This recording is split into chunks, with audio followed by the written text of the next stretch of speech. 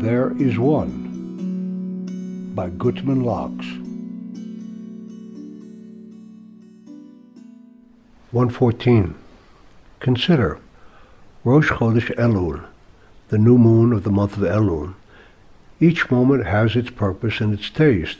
The purpose of Elul is to prepare for the coming month of Tishrei. Tishrei brings Rosh Hashanah, the new year, the time to come before the King with our hopes and petitions. To come to the palace before an earthly king is no light matter, how much more so for the King of Kings. Preparations must be made well in advance. We have to search ourselves diligently to know what must be done in order to secure a favorable decree. These preparations are done in Elul. Additional prayers are chanted before the regular morning prayers. Getting up 1 hour early produces a change of attitude, an excitement of something important enough to rouse the entire community from sleep. The shofar is blown each morning, anticipating the forthcoming audience with the king. When the final redemption comes, it will be the sound of the shofar that will call the dead to life. In Elul, our souls feel this arousal and awaken more each day as Rosh Hashanah approaches. The awe increases and the excitement grows as we tackle the long list of things to be done. Are we doing anything that we know is wrong? Is there anything outstanding that might cloud our petition or, God forbid, evoke wrath instead of the grace we are seeking? We must settle all outstanding debts, spiritual as well as physical. Did we fail to keep a promise? Is there someone we have offended? Are we at peace with ourselves and the community? Important questions such as these must be asked all year long, but especially now in the month of Elul.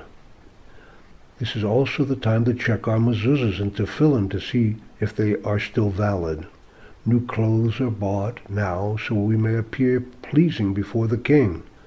Garments represent deeds, so we don new deeds to show that we are renewed and intend to improve ourselves in the coming year. During this month, God is accessible as at no other time. All year long, God, the king, is enthroned in his palace. In Elul, the king is in the field, actually seeking out his subjects, listening to their petitions. He moves about freely and is immediately accessible to every subject in his domain.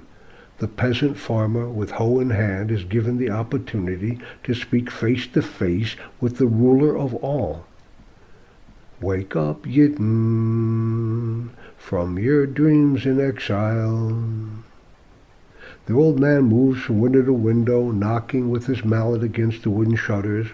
He calls out, "Shlichus, shlichus," awakening the community well before dawn. His steps shuffle from side to side as he bumps along the narrow street. "Waken! Waken!" The street, moments before an empty and lonely cavern, slowly begins to fill as the sleepy pious begin to trickle to the mikveh and then off to the minyan. Century upon century we have repeated this sequence long enough for dripping water to crush stone. Yet today our ancient traditions are falling upon deaf ears and are not touching the hearts of the majority of Jews. The preparations come and go. The audience with the king comes and goes. The years go by while the few patiently stand guard, waiting for the majority to waken. If only we knew what we have in our hands, what we have the ability to accomplish. Peace, the dream of every man, is within reach. If only we would reach.